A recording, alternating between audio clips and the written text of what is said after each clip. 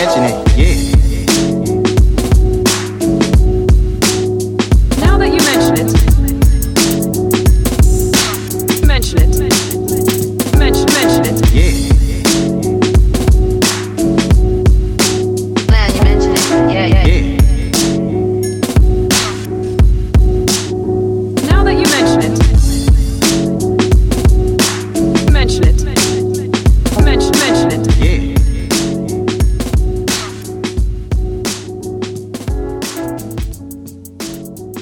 Welcome to the Now That You Mention It podcast with Kevin and Dane. My name's Dane. And I'm Kevin. Oh, that was quick. That was a quick little. Yeah. And I'm Kevin. A quick little staccato, You know what? little interjection. You know what? It was pretty much like, I mean, might as well say it quick because obviously I'm the other guy. If you're Dane. That's true. That's true.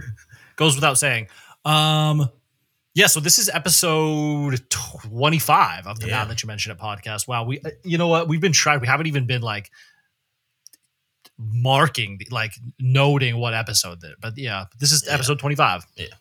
This is episode 25. And today, for the main segment of the show, we are talking about the Noam Chomsky Opus Manufacturing Consent, which is on the media. Right. But before that, how are you, Kevin? I'm doing well. Pretty decent week for me. You know, Yeah. chilling. That's about it. Same old shit. Yeah. Since, I mean, you might not be the best person to ask because your lifestyle hasn't changed that much since you were always a work from home dude. Mhm. When are you showering?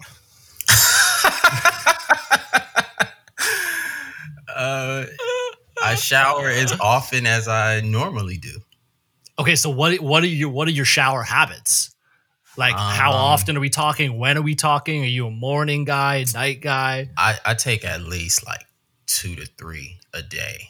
Oh, Yeah. okay. Yeah. I can respect that a lot. Yeah. So I definitely take one when I get up in the morning. Yeah, right in the morning. Well, technically when I get off of work because I work late. So technically when I get off work, it's morning time. Yeah, So yeah. I take a shower then. But then throughout the day, like depending on, if I work out or whatever, it's like it's a shower. Throwing another one. Yep. It got to be clean. I get that. I used to be in the sometimes a 3 a day thing. Mm-hmm. But I think I was drying out my skin. You know me and my skin. The dry skin, the perennial dry skin. So I think I had to ease back on like the 3 showers a day. But like, yeah, I need to shower in the morning when I wake up, especially like when I have regular work hours or if I'm like gonna hop on the train to go to work. Right. I can't be just like rolling out of bed and like hopping on the train. Got to take a shower. But then like, especially if I'm in the city or whatever, like after I'm in the city, I come home, like I'm not just going to like plop into bed. Of course not. So like that, so you're at like a minimum of 2 showers right there. Yeah. And then sometimes you even need the 3 if you work out or something like that. You definitely need the 2 if you're in New York City. You definitely like coming home from wherever. Like you don't even have to be going to work. You could go out to, meet up with somebody at a fucking bar and then. Oh yeah. I'm not going straight to bed. Yeah. No way. Definitely. No, not just plopping down. But I ask because now that I'm just purely at home, I'm like, I'm not really seeing the necessity of getting up in the morning and right before I log on to fucking Zoom, I like need to hop in the shower. And then it's like, so when do I shower? You know what I mean? You know what actually I have been doing? I haven't really told this to anyone, but I've been delaying the gratification of the shower. Okay. So like I find that like if I can go the full day, like if I wake up, I have to be working online at like 9. Then I have like a little lunch. Then I have to work again in the afternoon online. If I can hold off on the shower until like way in the evening or whatever, it feels you know what I mean? Like I go through the your whole day Yeah. Like you download the dirtiness, you get like more bang for your buck. Right. And then afterwards you're totally refreshed. I feel you. Yeah. Yeah. You know what? I can see that. I think for me, I do some of my best thinking in the shower as well. Ooh. And so I'm sort of eager to take a shower. Yeah. in that regard. Because amazing. Most of the titles of this podcast have been developed in the shower. The shower titles? Yeah. Fire. Yeah. So but I've been also thinking like I probably smell pretty bad right now. Like I went for a walk. I went for a walk this morning. Like I was like, should I shower before I record with Kevin? I was like, nah, let me hold off on it. So I'm doing that thing right now. Yeah, I feel you. You're living it. But I took a shower for everyone. You shower? Okay, yeah. I'm wallowing. You might say I'm wallowing. I smell pretty good. Old Spice deodorant. New. Yeah, of course. Yeah. Of course, what do people use other deodorants? Men. I've seen when I've had roommates forever. Like cats aren't just fucking with the Old Spice. It's like I remember. Really? One time I saw like Degree, and I was like, wait, or is that a women's one? I don't know. I mean, I saw like the Arm and Hammer joint, and I was like, huh? The baking soda. Yeah, I know. The baking soda deodorant. Yeah. No. Old Spice is really the vibe. For sure. That's the vibe to me. Like, yeah. I don't think what else you can wear? Axe? Right. That's what I'm saying. Like there's nothing else out there. I'm not I'm not a 16-year-old fucking kid from Hermosa Beach. So, and I'm not a cologne guy. Are you a cologne guy? No. I get migraines, and so harsh scents, fragrances, anything like that, like would give me a fucking headache. Yeah. Straight up. So yeah. I've never been a cologne guy. Every now and then I'm like, maybe I should, but then I'm like, No. Like, do you really need it if you wash with fucking soap, like, and then you put on the deodorant? What do you? So all of a sudden you put on the cologne after that. You're rocking with like a medley of different scents. Like what? Plus, I wear like moisturizer, so that smells nice. Like what the fuck? Is cats you walk by OD with the cologne in? I don't get it. It's so wild, bro. Like you can smell cats from like down the street. What's wild is the cats who use it as like a fucking status symbol. They're like, I got the noir. This shit is $500 a fucking squirt. It's like, okay, bro, you just sprayed it in your armpits or whatever. Like, fuck out of here. Yeah, that's trash. Oh my god. I don't fuck with this. I can't fuck with cologne. I'm not a cologne guy. My uncle, growing up, used to like spray the most absurd amount of cologne every single morning, bro. Like literally every morning. And it would be wild. It would be wild, like hearing him. He worked for the post office, and it would be wild, like hearing him early in the morning getting ready for work, and you just hear He's like, oh, God damn. Yeah, in the interval, you're like, oh, he's got to be done right now. Yeah. But then and then it's another one, right? It's another wave. It's another wave coming. Like, it's so crazy. Like a fucking, you need like it would be like a cloud. It would be like a cloud of cologne he would walk through. Like, dead ass. No, bro. Oh, my God. Oh, holy shit. All right. So we actually do have a not extemporaneous fucking opening segment, right? Which is about Elon Musk, right? So, not to sound like a hipster about Elon Musk, but I feel like I've been suspicious of this dude for a while, and then once he started tweeting about how he was gonna like reopen the factory despite the shelter-in-place order and free America and all this and that, and claiming fascism, I was like, okay, this shit has got to stop. Like the more sensational trolling shit he does, like with his kid's name, I was like, okay, whatever. Yeah. But like the shit where he's like saying that these public health orders are fascist, that really got me to like, okay, I need to do a deep dive on this dude. And and kind of dismantle him, because there's this myth of Elon Musk that he's this self-made, brilliant innovator, inventor, engineer, and that he's really concerned with, saving humanity, going to Mars, renewable energy, this, that, and the other thing. And really, like, none of that survives scrutiny at all. And also the idea that he's like self-made doesn't survive scrutiny at all. So the reason I want to like do this dismantling thing is because I actually think the myth of him being the self-made dude is like, actually, it's not innocuous. It actually is kind of harmful and insidious, because it perpetuates this idea of, like what we talk about all the time, the meritocracy, bootstrapism, you can do it tooism. So it's like, if this dude can just become a multi-billionaire off of just some hard work and perseverance, then everyone can. And there's no excuse for people who don't do it. So I want to start with this idea that he's self-made. Not true. he grew up, and it gets ridiculous, bro. He grew up really, really privileged in a place called Pretoria in South Africa. His dad owned an emerald mine in Zambia. Okay, and just in case you're like, okay, well, maybe his dad like worked hard to get the money from the emerald mine. Elon Musk's dad was a pilot.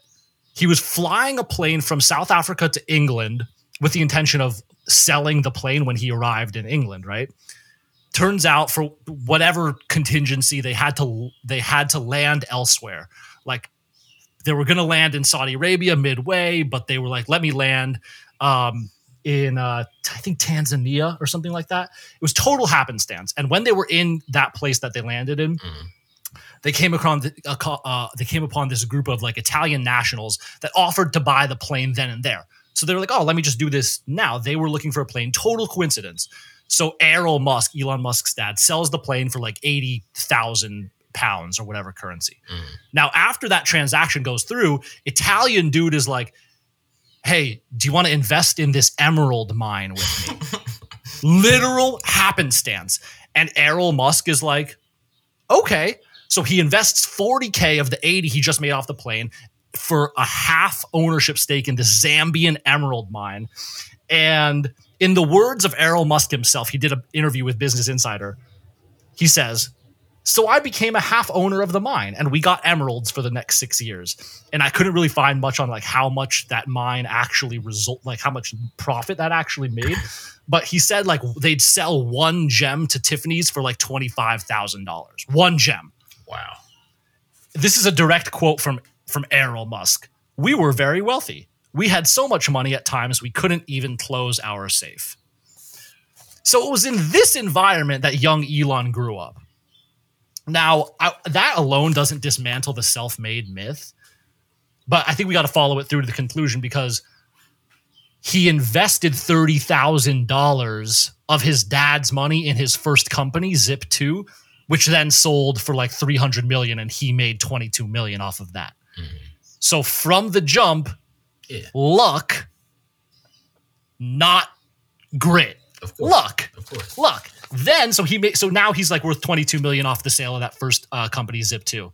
He took that $10 million, invested it into a site called X.com, which later merged with a Peter Thiel company, and it became PayPal. And PayPal IPO'd in 2002.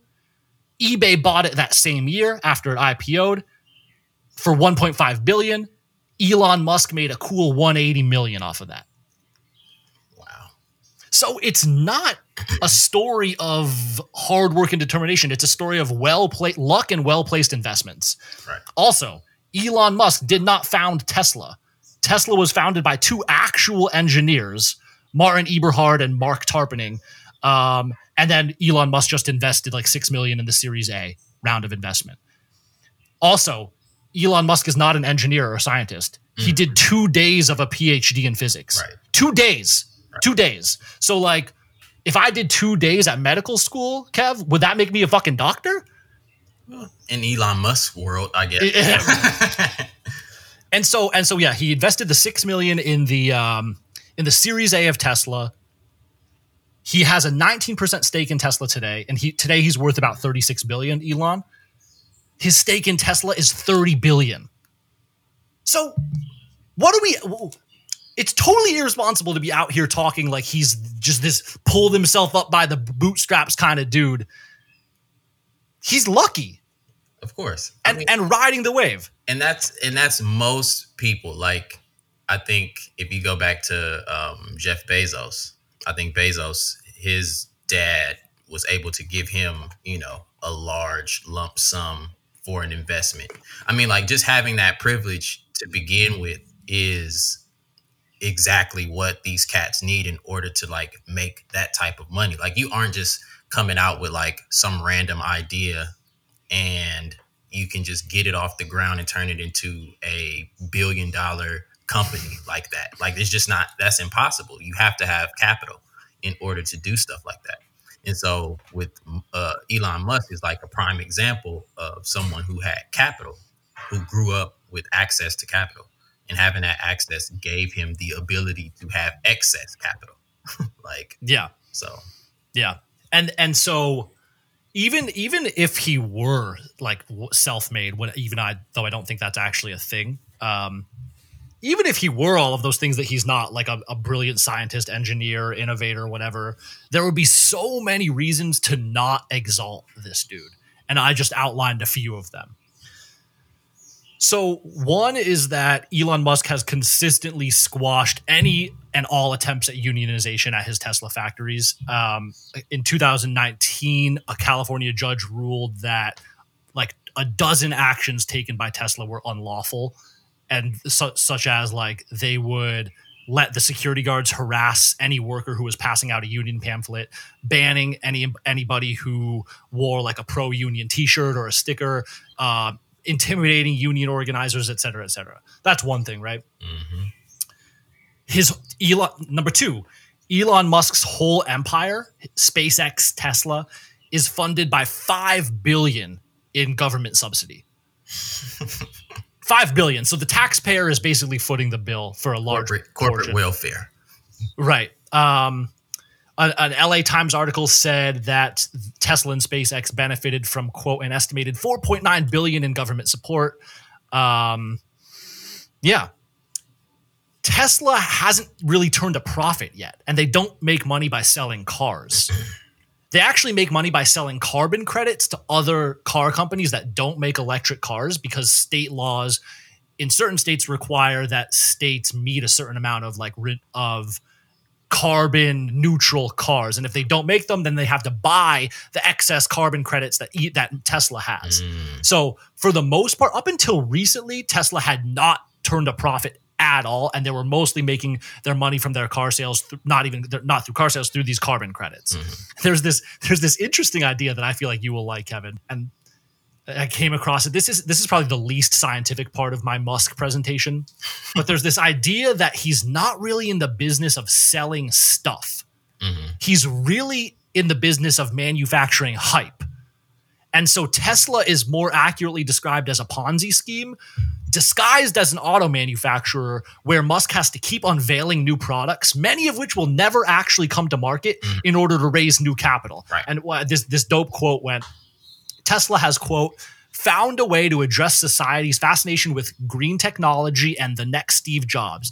Elon Musk eagerly stepped into the role of mad scientist, and investors gave him a free pass. It now increasingly seems that everything he's done for the past few years was simply designed to keep the share price up, keep the dream alive, and raise more capital, as opposed to actually creating shareholder value. And I really like that idea. Yeah, I could definitely get with that. Because, well, think about Amazon as well, in the same regard that these companies operate at a loss. Like, the ability to be able to operate these types of companies at a loss, like, what does that do to the rest of the market? How does that depress, other, marketplace sites or whatever where you could buy shit? How does that affect other companies that are trying to develop electric cars and actually being able to bring those to market? Like, the fact that Tesla, or Musk via Tesla, is able to operate like this is just it just shows you like that this whole like free market idea is bullshit, and that there is no equal opportunity on the market or in the marketplace rather. Yeah. And a couple things that I looked into, which would sort of point to this theory being true. This one I thought was hilarious. So like a couple years ago, Elon Musk went on Twitter to announce that he had gotten approval to build this, what he calls a hyperloop. Do you remember that? Yeah. The super fast train that would go from like New York to DC in like 20 minutes. Right. So he goes on Twitter and he says this exactly. Just received verbal government approval for the Boring Company, one of his companies that's, making all the tunnels, to build an underground New York, Philadelphia, Baltimore, DC hyperloop, NY to DC in 29 minutes. End of his tweet, right?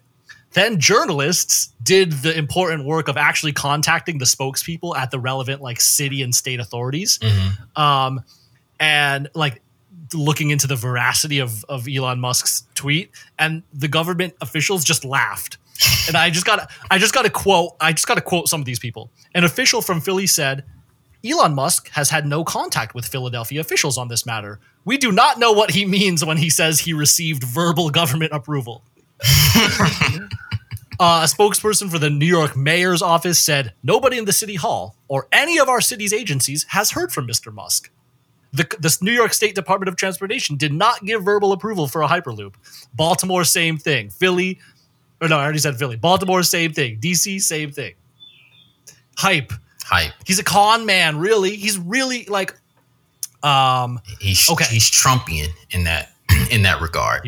He really is. He really is. He slaps his name on something or pushes this idea of hype and just and it's just that's all it is. Yep. Okay, another issue to not fuck with Elon Musk. His factories face like serious safety issues, which Elon Musk has been really duplicitous about handling. So in 2017, they had like a 30%. They had 30% more injuries than the industry average. This Reveal News did like this deep dive investigation, and they said that frantic growth, constant changes, and lax rules, combined with the CEO who managers were afraid to cross, created an atmosphere in which few dared to stand up for worker safety. So, okay, now after those 2017 reports came out, this is where it gets really slimy.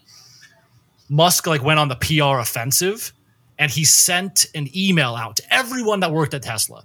And he basically said, I have the direct quote here, but I'll paraphrase. He basically said, I really care about your safety. And from now on, whenever anyone gets injured, I want to meet with that person directly. And he made that promise. I want to meet with the person who gets injured, and then I will go down to their spot on the factory assembly line, and I'll do their job to see how it could be improved. So that sounds great, right? But what do you think? He didn't do any of that. He didn't do anything. Of course not. Like, to hear something like that sounds like bullshit. So the author or the woman who wrote this article in The Guardian, Julia Wong, called him an accountability Houdini, which I thought was hilarious. who quote turned the fact that some of his employees were dealing with life-changing injuries into glowing press about his leadership. And then a number of quotes from factory workers. Factory worker who was injured in 2017 said, he didn't meet with me. Current Tesla employee who was injured. That's PR. Never met with me. That's baloney. Quote. Another one. He didn't meet with me, and my incident was filed. Another injured Tesla employee. If he was going to meet with all the employees who got injured, he would be here for half the year. Exactly. That's how you know something like that is bullshit, and it's just all PR spin. Like, that's because, see, the thing is, and we'll get into this on the other side, is like the whole like notion of the media sort of shining a light on this shit. Like, people love that sentimentality shit. So like you hear the CEO saying stuff like, "Oh, I want to meet with the workers and all." Then people get to, the readership, the audience who can afford those subscriptions and shit. They like to read that, oh, look at how he's, taking a responsibility and he's being accountable, but it's bullshit. It's no way. Like, you work in a manufacturing sector. to whatever extent that, that brings in money for your company or not, you are at least making cars to some extent. And so it's going to be accidents all the time.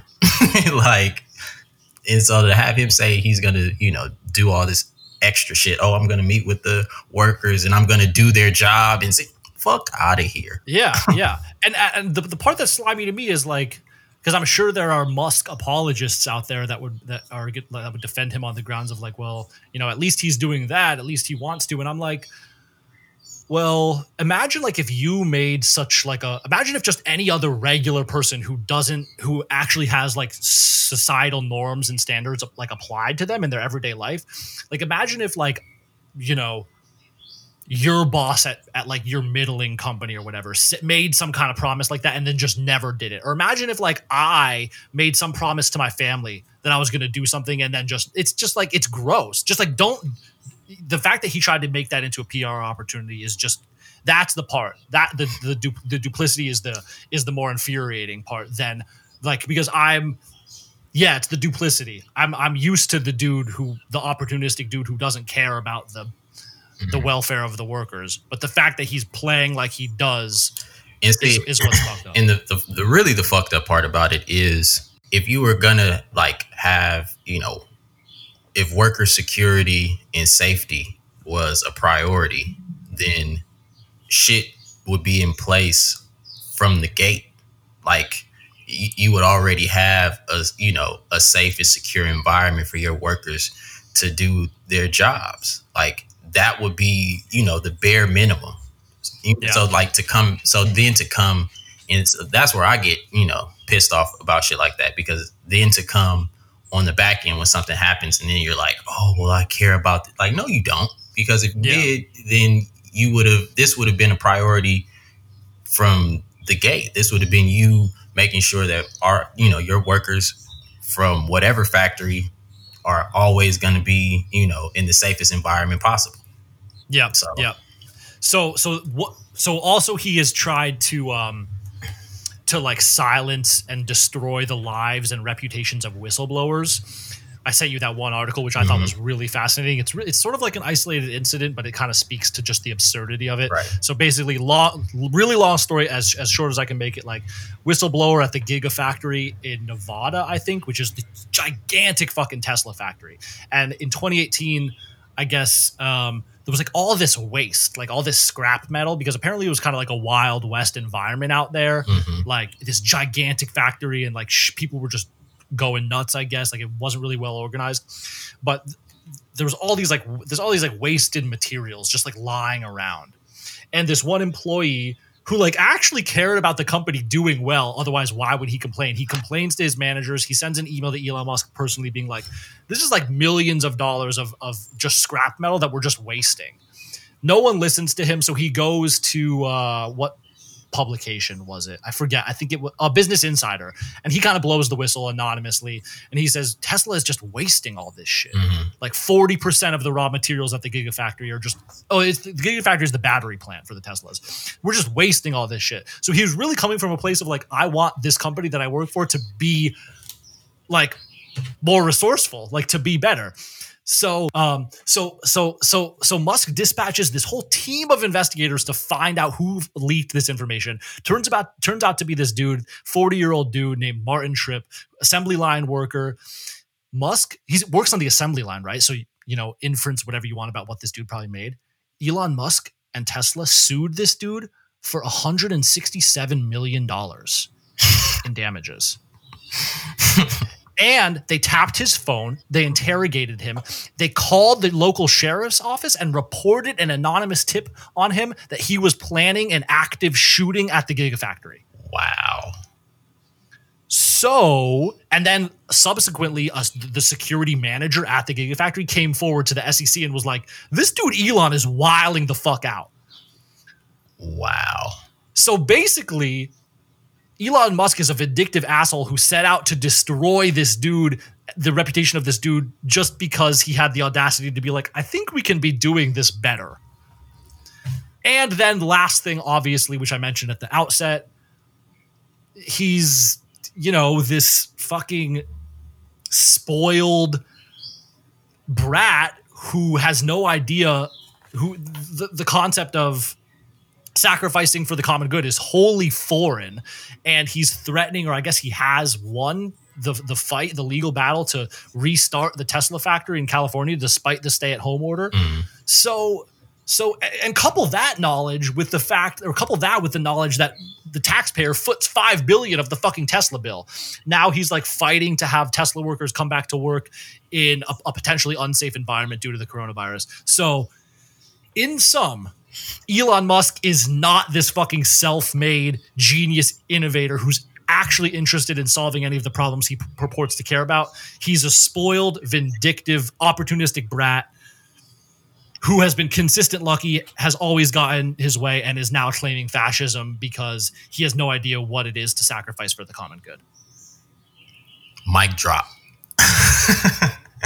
And he has fucking scores of people who just idolize this dude as this supposed innovator, and I'm like, how is that possible? How the fuck is that possible? I hate bro. I hate him. Yeah. No, it's I guess I'm more so discouraged by the adulation that he receives. Him, Bezos, all of them sicken me. So yeah. So that's the Musk deep dive. And I've got an extensive list of sources, which I will include in the show. There's going to be mad sources for all that. Fire. All right, so let's take a break, and we'll come back and we'll talk about Noam Chomsky and the media. Cool.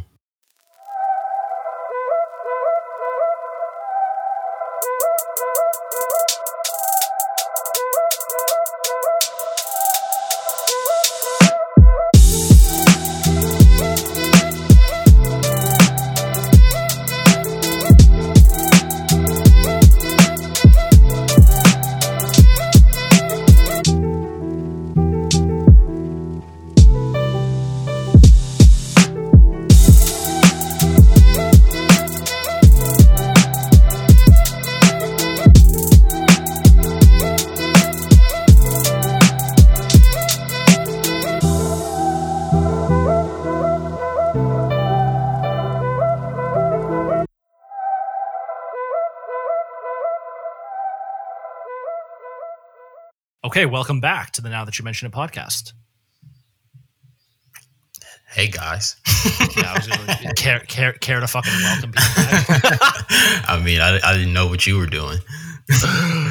Okay, this is the part of the show where we say subscribe to us on iTunes. Yeah. Follow us on Instagram. Rate us on iTunes. Leave us a nice review. Yeah. Email us, and everything is at NTYMyPod, including that's Instagram and Twitter. We're available on Spotify, Apple, Amazon Play. No, that's Google Play. Amazon something. We're what's the Twitch? I think. Are we on Twitch or Stitcher? Stitcher. That's what I was thinking. Twitch is something else. Twitch is something else. We're on Stitcher. Yeah. So wherever you prefer to get your podcasts, we're there. Yeah, we'll be there. Soon we're going to be on YouTube too. I know. Fire. Yeah. So yeah, do all that. Review us, rate us at NTYMyPod. Email us and share us with your friends and enemies. Share it with everyone. We don't discriminate. The idea of having like for real like declared enemies is hilarious. Oh, it is an arch nemesis type. Yeah. Like we're I need that. All right, so main seg of the show, we are talking about the Noam Chomsky and Herman. What's the other author's name? Edward Herman. Edward Herman book, Manufacturing Consent, about the media, where they basically put forward the idea of the media as a propaganda machine. Published in 1983. Not published in 1983. What did you think of it, Kev? It's required reading. If you really want to have a critical view of mass media, news media in particular, then this is definitely required reading. Yeah, so maybe we can just quickly outline the arguments they put forward, and then get into some like bigger picture questions about how their theory holds up, considerations about differences between it was when this book was written versus what's going on now, et cetera, et cetera. So basically they define mass media as a system for communicating messages and symbols to the general populace. It's the media's function to amuse, entertain, and inform, and to inculcate individuals with the values, beliefs, and codes of behavior that will integrate them into the institutional structures of the larger society. Now, their fundamental contention is that in a world where there's a ton of concentrated wealth and a bunch of conflicts of class interest, to fulfill this role, there's going to have to be systematic propaganda. So basically, the way I try to put it into my own words to understand it is that they're putting forth a model of the media. Mm-hmm. They're saying we can understand the media better as a propaganda model.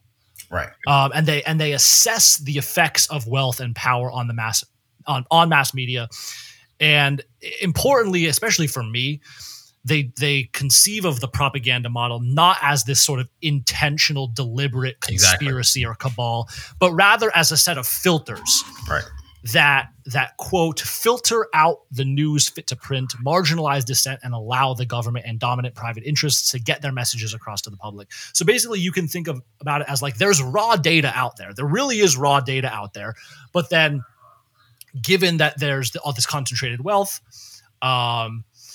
and all these institutionalized incentives, that raw data has to pass through this series of filters, and people within these institutions act according to those incentives.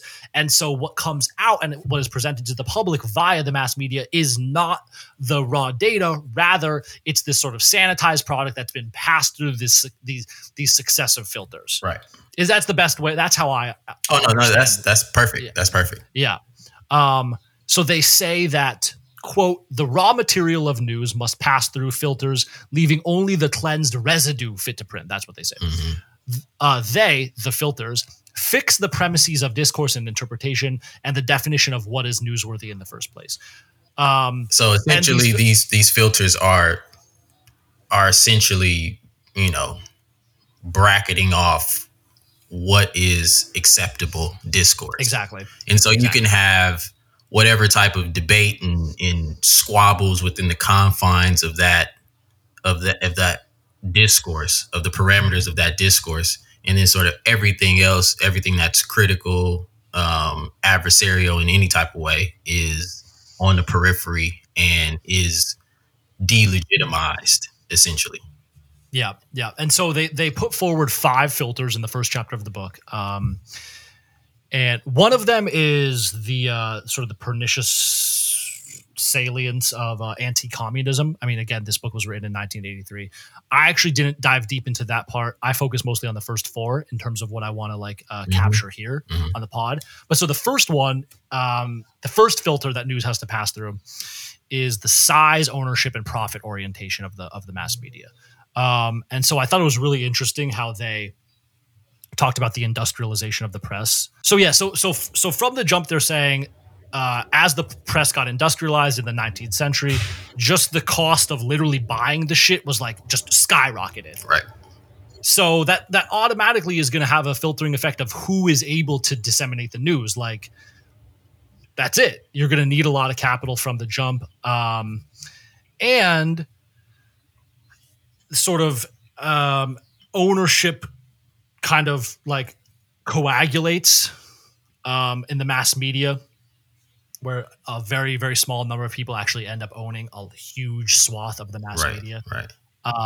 And then these huge multinational media corporations take on as consultants and advisors people from banks, people from other non-media corporations, and those people sit on their boards. So it's only natural to conclude from that they're going to have other interests other than just reporting the news. Right. These other people are going to set the debates. They want to have good relationships with their banks that are giving them loans. They want to, and then we'll get into the advertising thing. And like just straight up, just the profit orientation. Mm-hmm. So, like in a market system, the news has to make money. And so it becomes ever more important to just focus solely on the bottom line. Yeah. I think that's the most important takeaway from this filter. Yeah. It's the infotainment element of it, which is incentivized by the fact that in order for these companies to operate, for them to even turn a profit, is contingent upon them to entertain their audience enough to keep bringing those readers or viewers back in, that then is able to keep ad money flowing in for them as well. So it's like, from the outset you sort of see that it's not some grand conspiracy, like cats are in the back sort of dictating what the national discourse is going to be, but it's the system itself dictates what the national discourse is going to be based primarily on how it's structured. Like if you have bank execs and other oil execs and pharma execs and shit like that sitting on the boards of all these media companies, and really you can get into the consolidation of all the media companies with the 96 Telecommunications Act, and where when they wrote this, it was still about 20 something companies or whatever. By 96 it was only 6, I believe. So so now you have just a hyper concentration of wealth, influence, and the means to dictate discourse. Yep. It's straight up just these people. They have these media companies have to have relationships with banks and other big business, and those people sit on the board and they're the shareholders. And so the media companies are going to be more and more oriented towards maximizing value for their shareholders. Right. And if that means, and so you have to take whatever action is necessary to be, a responsible, like, what is it? Like, to fulfill your fiduciary responsibility to the board, you have to do whatever the fuck it takes to maximize profitability for the shareholders. Right. That's it. It's not, it's not like a cabal where they're like, we're going to silence this person. Exactly. Exactly. Like, so let's get into the advertising. This is the part that I really fuck with. So before advertising became prominent, I should say advertising is the second filter that the news has to pass through.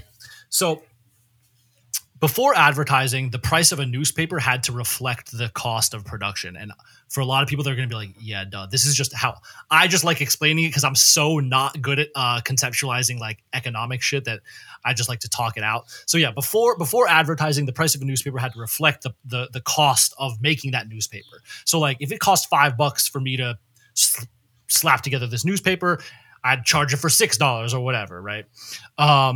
But the point is that at that time, the cost of the paper was fundamentally related to the amount of money it actually took to produce it.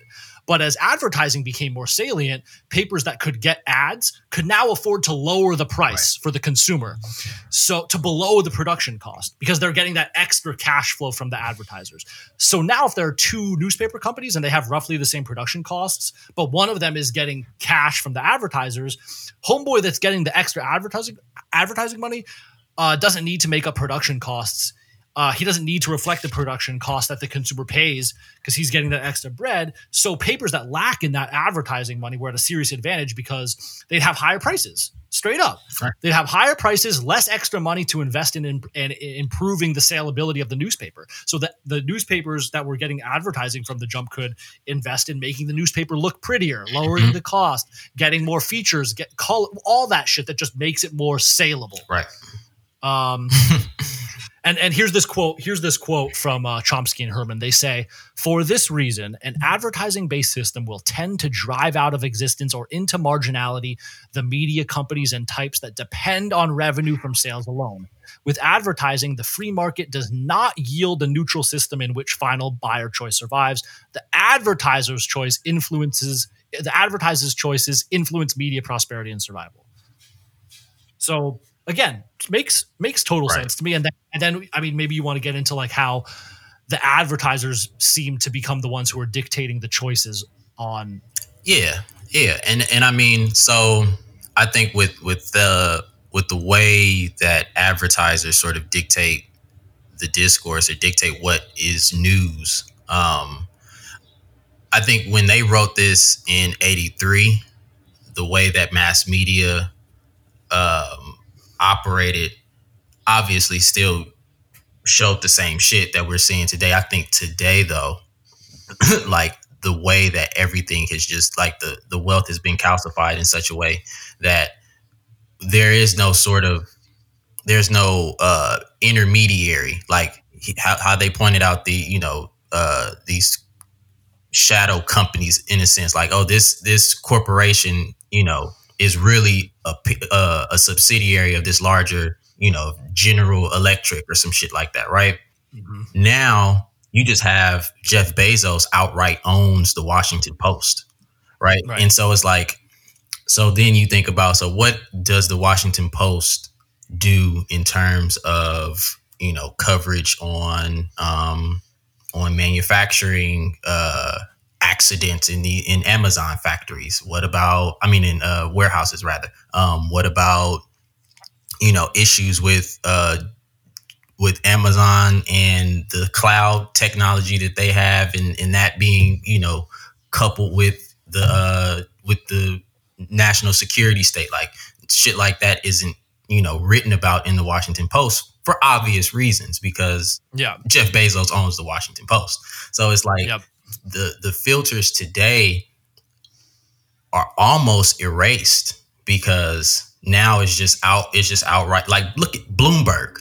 He has his own fucking media shit. So when he was running for president, they didn't have any type of critical coverage of the Bloomberg campaign, right? Yep. It's like this shit it's on steroids today. The way that consent is manufactured. Yeah, I wanna put a stop in that, and we'll come back to that, because I have a question about like how the internet has changed things or maybe not changed things. Mm-hmm. But let's get through the filters, and then I want to ask you that question.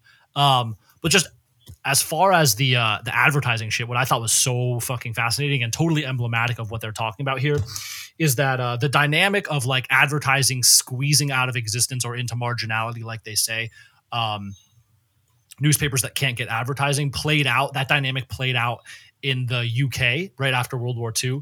So there was a newspaper that died in the UK in 1964, I believe. It was called the Daily Herald. Mm. And it was like this sort of working class oriented paper supportive of the Labour Party. And it had a readership of like 4.5 million people, right, which was more than double any of its more establishment competitors. But it died because it couldn't get advertising, because the advertisers saw that its readership had less buying power. Mm-hmm. They were more working class, had less means to buy shit. So the idea that the mass media is democratic because it's in the interest, or it's in the game of just trying to get the most eyes on shit. I just want to get the widest audience. That's not totally true. Mm-hmm. Mass media is trying to get the audience that has the most buying power, so they can pitch their markets to advertising, to companies that will advertise. Right. Basically the advertisers are the ones that buy and pay for the fucking programs. So in this like media landscape where companies have to compete for advertising dollars, the ones that cater their programming to the advertisers are going to get the most advertising money. Yeah. So he said, they say in short, Herman and Chomsky say, in short, the mass media are interested in attracting audiences with buying power, not audiences per se.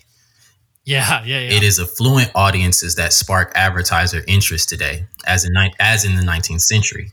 The idea that the drive for large audiences makes the mass media, quote, democratic, thus suffers from the initial weakness that its political analog is a voting system weighted by income. The fact that your entire democracy is a class-based democracy. Right. So just the very fact that these advertisers are looking specifically for the people who have means, who have disposable income and everything, who can consume. And if you don't have that if like you said, if your readership is working class, paycheck to paycheck type people, then you aren't of much interest to these to these ad and I love companies. how Chomsky and Herman talk about how these companies have these whole staffs which are there to just tell the advertisers why their programming is going to best suit the advertisers' needs. Exactly. And so it's only natural to know or to notice that the advertisers' needs are going to rank highly in what these mass media companies are concerned about. And this was crazy to me. A gain or loss of 1 percentage point in the Nielsen ratings can result in anywhere 80 to 100 million in advertising revenue. Right. And that was in 83. Right. So I wonder what the fuck it is now. Yeah. It's like, so the stakes for these networks and the advertisers are fucking huge. Right. Which is why it's like when it comes to political debates, when it comes to particular issues or whatever the case may be, people aren't going to risk those ad dollars getting fucked up by, having some sort of adversarial voice on for the sake of, democracy or whatever. Like, it's just not worth it. Yep. And then, so the next filter is the mass media's news sources. And this I took to be basically the problem is that it would be so unwieldy and cost ineffective to actually have this gigantic team of journalists that are out there actually getting the raw data of the news. These giant news companies, which are in and of themselves bureaucracies, have to rely on other bureaucracies to extract digestible news nuggets for them. It would be way too cumbersome to actually, be doing that, like that hard work. These mass media companies have to rely on this statement and the knowledge accrual or whatever you want to call it of other bureaucracies, which is sort of just like this, again, the news is passing through another filter. Right. Yeah. It's just, to me, this part was fascinating, but it was like, you could kind of reduce it to the idea that, again, you're not getting the raw thing. You're getting something that has already been filtered. Right. And that goes also into the sort of right thinking personnel. So in terms of the experts, right, in terms of sources. And so like when we, look at you turn on the news today, turn on CNN, turn on MSNBC, turn on Fox, like if it's some, foreign policy issue, they're going to have nothing but fucking CIA, ex-CIA agents, ex-military generals. And, and these are the sources. These are the people who are framing the foreign policy discussion. Right. And so now you have the mass media, you have the masses consuming a, neocon foreign policy disposition just by, these are the experts. This is, it's been filtered in a way so that these are the experts. These are the people who we listen to and who we take as legitimate and reliable. Yeah. And I think the reason for that is that because it's like these news sources, like the giant governmental bureaucracies, the corporations that, give statements to the press and stuff like that. They are literally the ones that are like supplying the fix for the news. So they have like inordinate influence in terms of, shaping how the news gets put on display. Really? And then so go ahead. You go. So like in Chomsky's like sort of propaganda model of the news media, like these big bureaucracies and institutions would be threatened were there credible experts out there that had dissenting viewpoints. But so how do these institutions and bureaucracies compensate for that? Well, they co-opt the experts, like you were saying. They hire them as consultants. They fund their research. They hire them directly, and then so they've sort of co-opted the experts to be part of more of their mode of thinking, as opposed to having these outlier, like sort of dissident opinions out there. You can also look at the media as, essentially as stenographers, like for,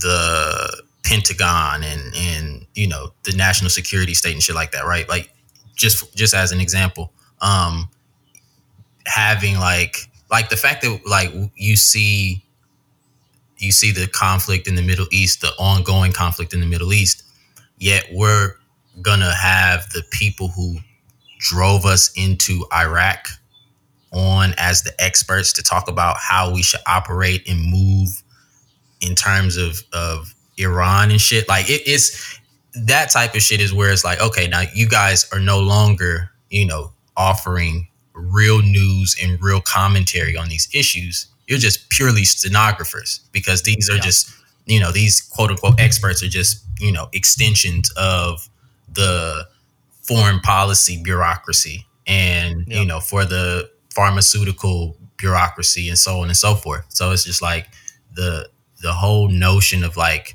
sources and what sources are reliable and shit like that is just completely warped by the accessibility of those sources. So the fact that you could, always see CNN and MSNBC and Fox News, no matter where you're at in the country, as opposed to, free speech TV that a lot of people don't have and aren't, up on or some shit like that, then the masses are then going to deem the MSNBC shit and all that is more reliable because it's more accessible, and they, and they've been able to, really consume that brand like that, as opposed to the adversarial journalists and media outlets out there that are looked upon like, you guys aren't in line with the shit, with the mainstream discourse like they are over here. So something must be off with y'all shit. So then they talk about flack, but I kind of want to get to some questions that I want to throw at you.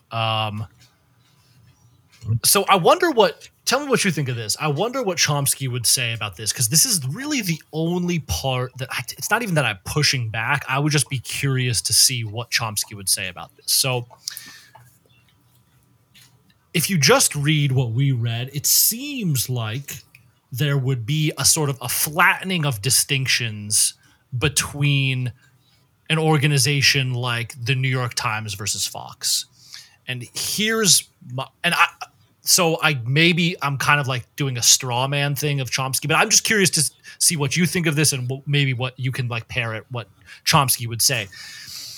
But the difference for me between an organization like Fox and like the New York Times, obviously these filters and incentives that Chomsky talked about are in place for both of them, and both of them deal with them to whatever extent that they do. But the salient difference is that the New York Times actually like cares about its reputation as being a purveyor of facts as best as they know them. And the evidence for that is that if they publish something and then it turns out that was wrong, the next day you'll see a retraction. Like they are actually in the business of trying to get to the truth as best they can within the parameters that Chomsky has talked about, obviously. Fox, to me, is not in the business of that. Like the New York Times is like, that's the difference. Like the New York Times gets something wrong, the next day you're going to see we fucked up. In this earlier article, we said this, that was proven to be wrong. The people that work at the New York Times, yes, they operate to all these incentives, but they're all like high caliber journalists that have journalistic ethics. A place like Fox, to me, is not even really in the game of journalism. But I guess, so I don't know. I guess for me, I won't speak for Chomsky, but I guess for me, I would say that could be a difference, but that difference is ultimately cosmetic. Insofar as what the New York Times is, reporting and everything like that, right? Let's say we can use the war example again. Okay. The New York Times will report and have some decent reporting about, let's say something that's going on in Iran, right? And Fox News will come with their, far right neocon type shit about the same conflict, right? Ultimately, the objective, though, is that the New York Times isn't anti-war. The New York Times isn't anti-imperialist in terms of how they, in terms of the parameters through which these journalists that work for that outlet are able to discuss what's going on. And so ultimately, it's the same. It's sort of like the lesser of two evils thing, but the most evil is always dragging the other shit with it. So as far right as Fox News is, the New York Times isn't adversarial in terms of going further to the left and exposing these, larger issues. They're just sort of sanitizing it a little bit more than what the sort of right-wing neocon outlets like the Fox News, the Breitbarts, the Daily Caller, that type of shit. So I'm just saying, like, I would think that it's not so much that the New York Times are like deliberately, how do I want to say it? I think that like the New York Times is doing, like you said, is doing work to the best of their ability, but the fact that you have such that the sort of outlet of record, what do they call the New York Times, the newspaper of record, right. The fact that the newspaper of record is so sanitized in what it ultimately, in how it's framing these issues and stories and shit, is still detrimental to the masses.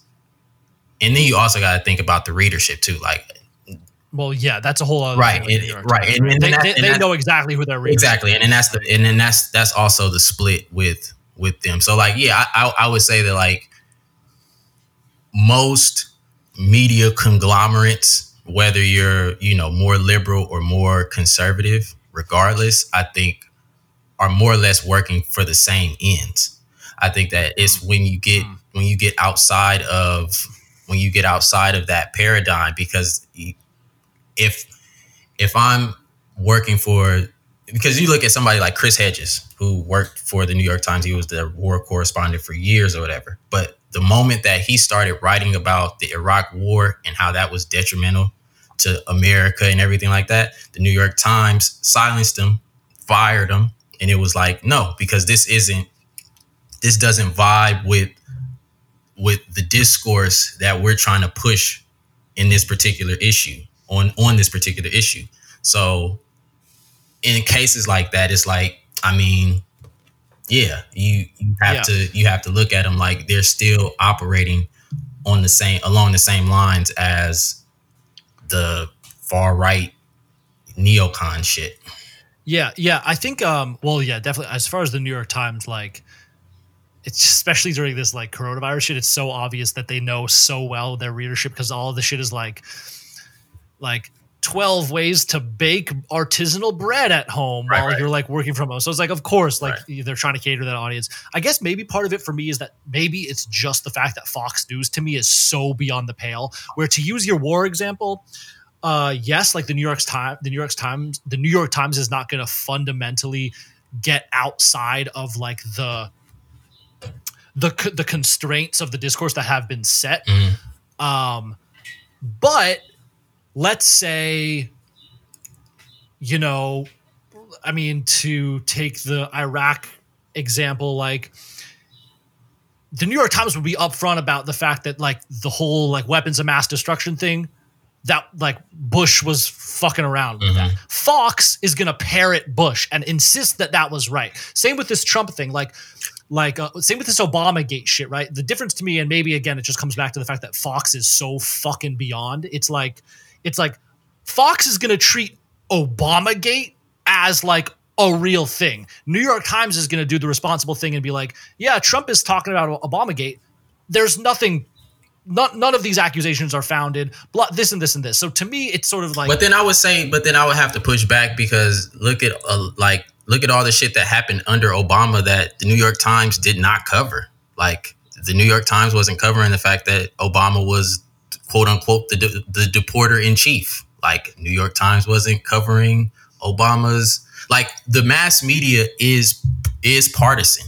Like, your readership, the fact that the New York Times knows that its readership is, you know, middle upper class, you know, people of means, the fact, like, so they're gonna cater to those, you know, political leanings. And when Obama was doing a bunch of wild shit, which is what every president, I mean, you're the president of the United States. This is an empire. So naturally, if you're the president, you're the manager of an empire, period. And so it's a lot of shit that Obama did that the New York Times did not cover critically in the same way that they're critical of Trump.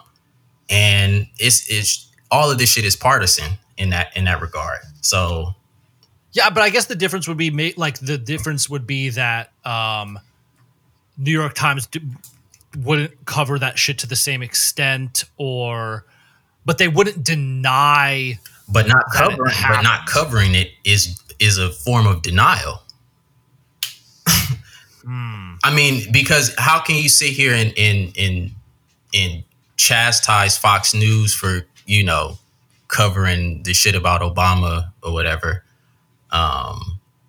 If it's true, I'm not chastising anyone if it's true. But I'm not chastising anyone. But I'm saying like the way in which I think like the way that like a Fox News or like far right media in general comes off, I think is sort of unsettling for many people. And I think that's what gets people off on it, as opposed to like the more, you know, the more refined liberal media that I think plays to people's sensibilities in a way where you can say some shit in the New York Times and people think, you know, it's all good, but they aren't covering the same. They aren't covering the shit that the liberals do in the same, you know, with the same sort of, you know, rigor and criticality that they would, you know, a right wing person in the same way that, you know, that goes for people on the right chastising people on the left, like it, or in the liberal side. I won't say the left, but so I just think like these major companies, these major mass media companies are both doing the same type of thing. Like regardless, it's all partisan to me.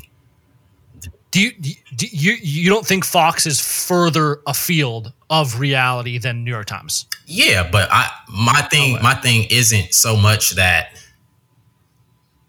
and it's really, well, and that's difficult to say because it's the fact that the New York Times is more deliberate about what they choose not to cover and how they choose not to cover certain shit.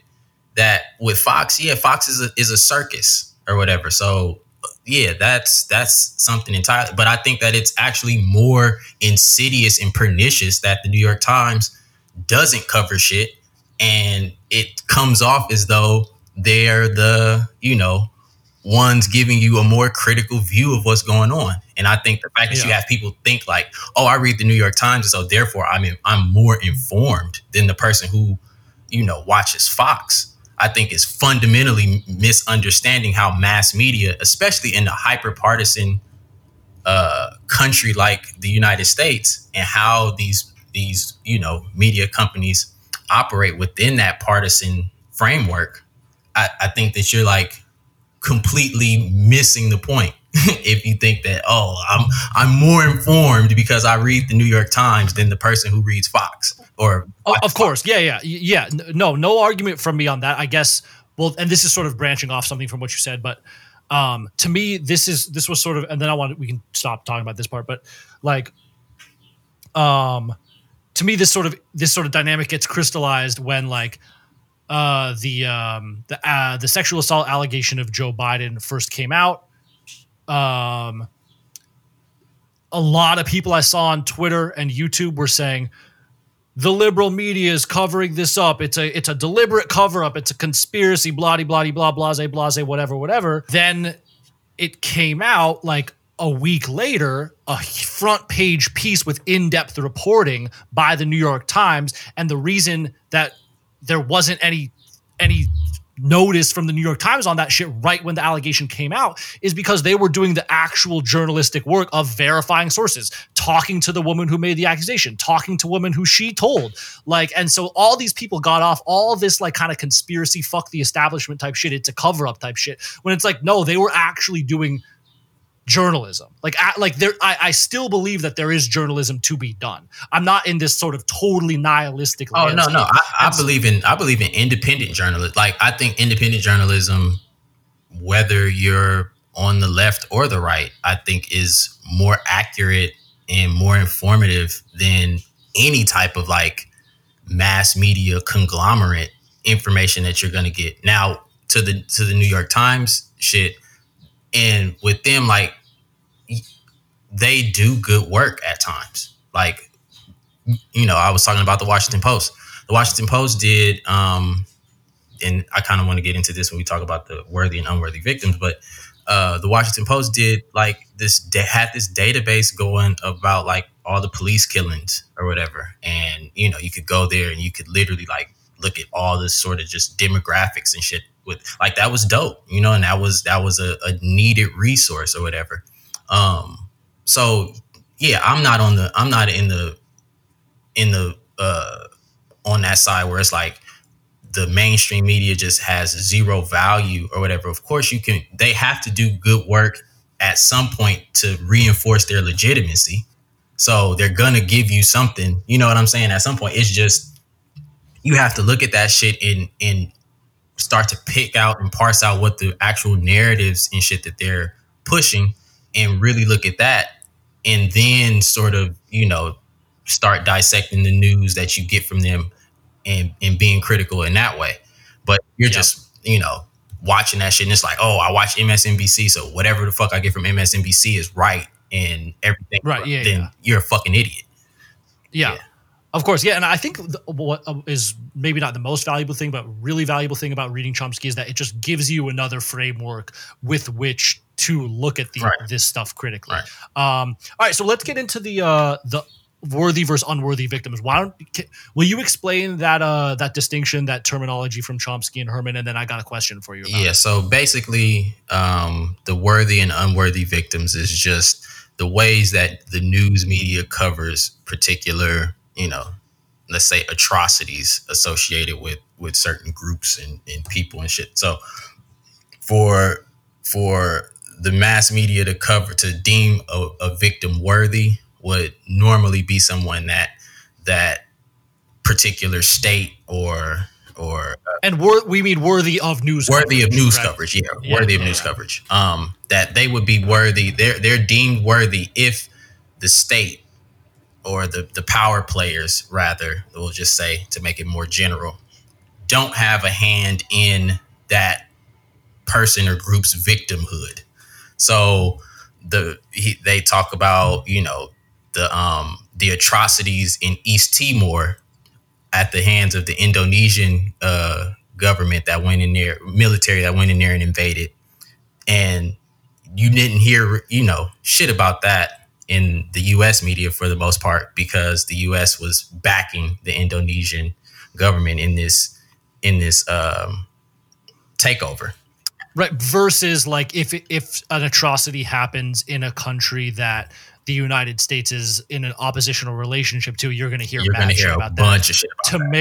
To make that right. oppositional power look bad. Right. Like you hear so much shit about Syria or whatever, and all, you know, because the U.S. has no dealings with Syria. But then on the other hand, you don't hear anything about the atrocities that Saudi Arabia, you know, is dishing out to Yemen and shit like that, because the U.S. is in fucking bed with Saudi Arabia.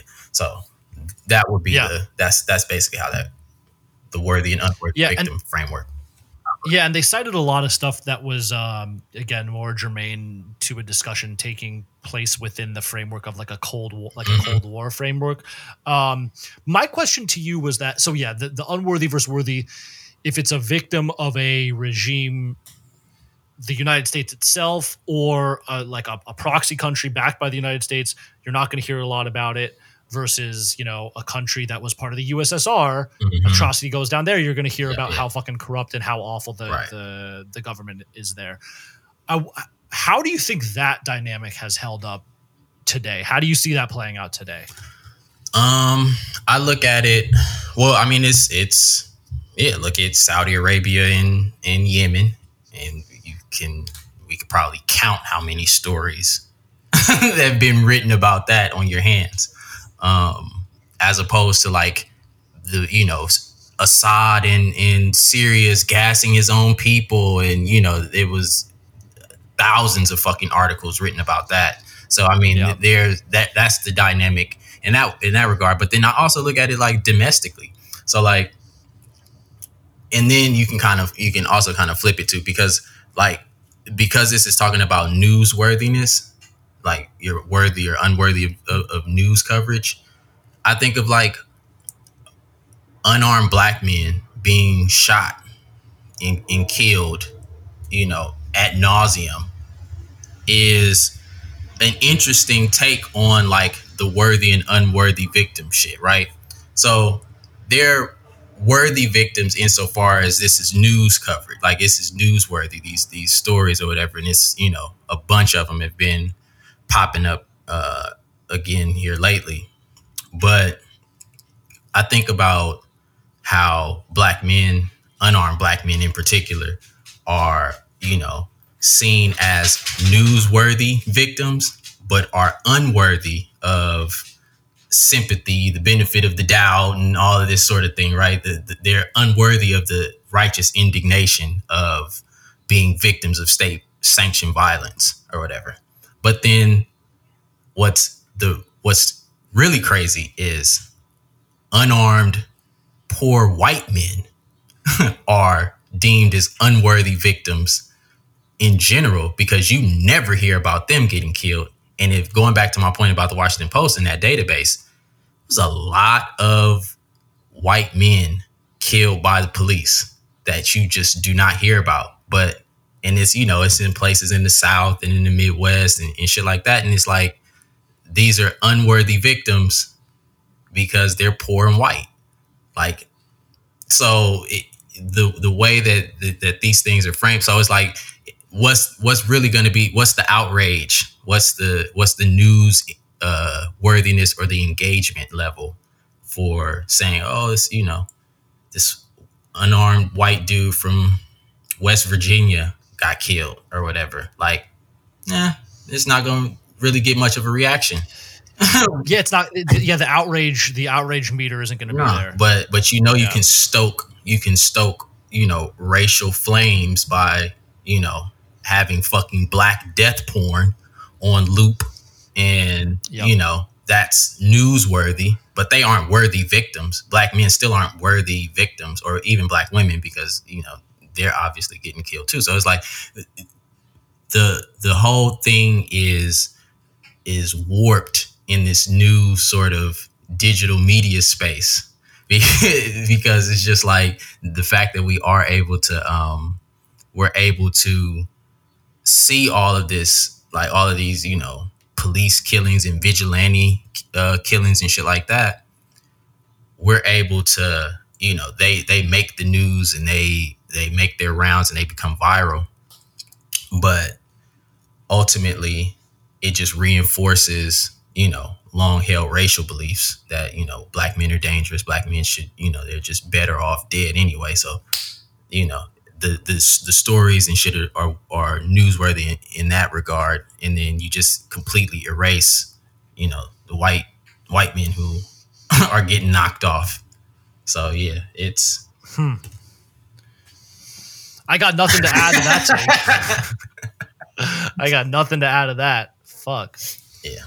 That was the main sort of observation I made though about the worthy and unworthy victims, because I was like, man, like it's crazy how these stories get covered here in the sort of narratives that they reinforce, and then then just the complete erasure of poor white men in the in flyover country getting knocked off. Right. Like, and you never hear about that. Yeah. This book is fucking, I definitely recommend this one for sure. Yeah, it's required reading. It's definitely required. Yeah, and the chart, like the all the graphs and shit they have, like the percentage breakdowns of like the experts who were ex-CIA, Right. and like all the crossover of like the people who sit on the like the media company boards who like were ex-government agency guys or bankers, and like all the percentage breakdowns is amazing. Right. And it shows you exactly how consent is manufactured. Like, it lives up to its name, or to its title, rather. Yeah. So if you haven't checked that out by Manufacturing Consent. And okay, Kev, tell them what we got. What do we got next? Also for my own edification too. Oh, we're going to be talking. So the thing with Manufacturing Consent was, and Herman and Chomsky made it explicit, which is this book wasn't to show you what the effects of mass media have on the individual. It's just to show you a sort of outline of the political economy of mass media. So next week, we'll be getting into the shit on a more individual level. Yes. Tap into some Kierkegaard. Yeah. Yep. Okay. Fire. Yeah. So. All right. So thanks everyone for listening, and we'll be back next week. Yeah. Peace. Mention it. Mention it. Yeah.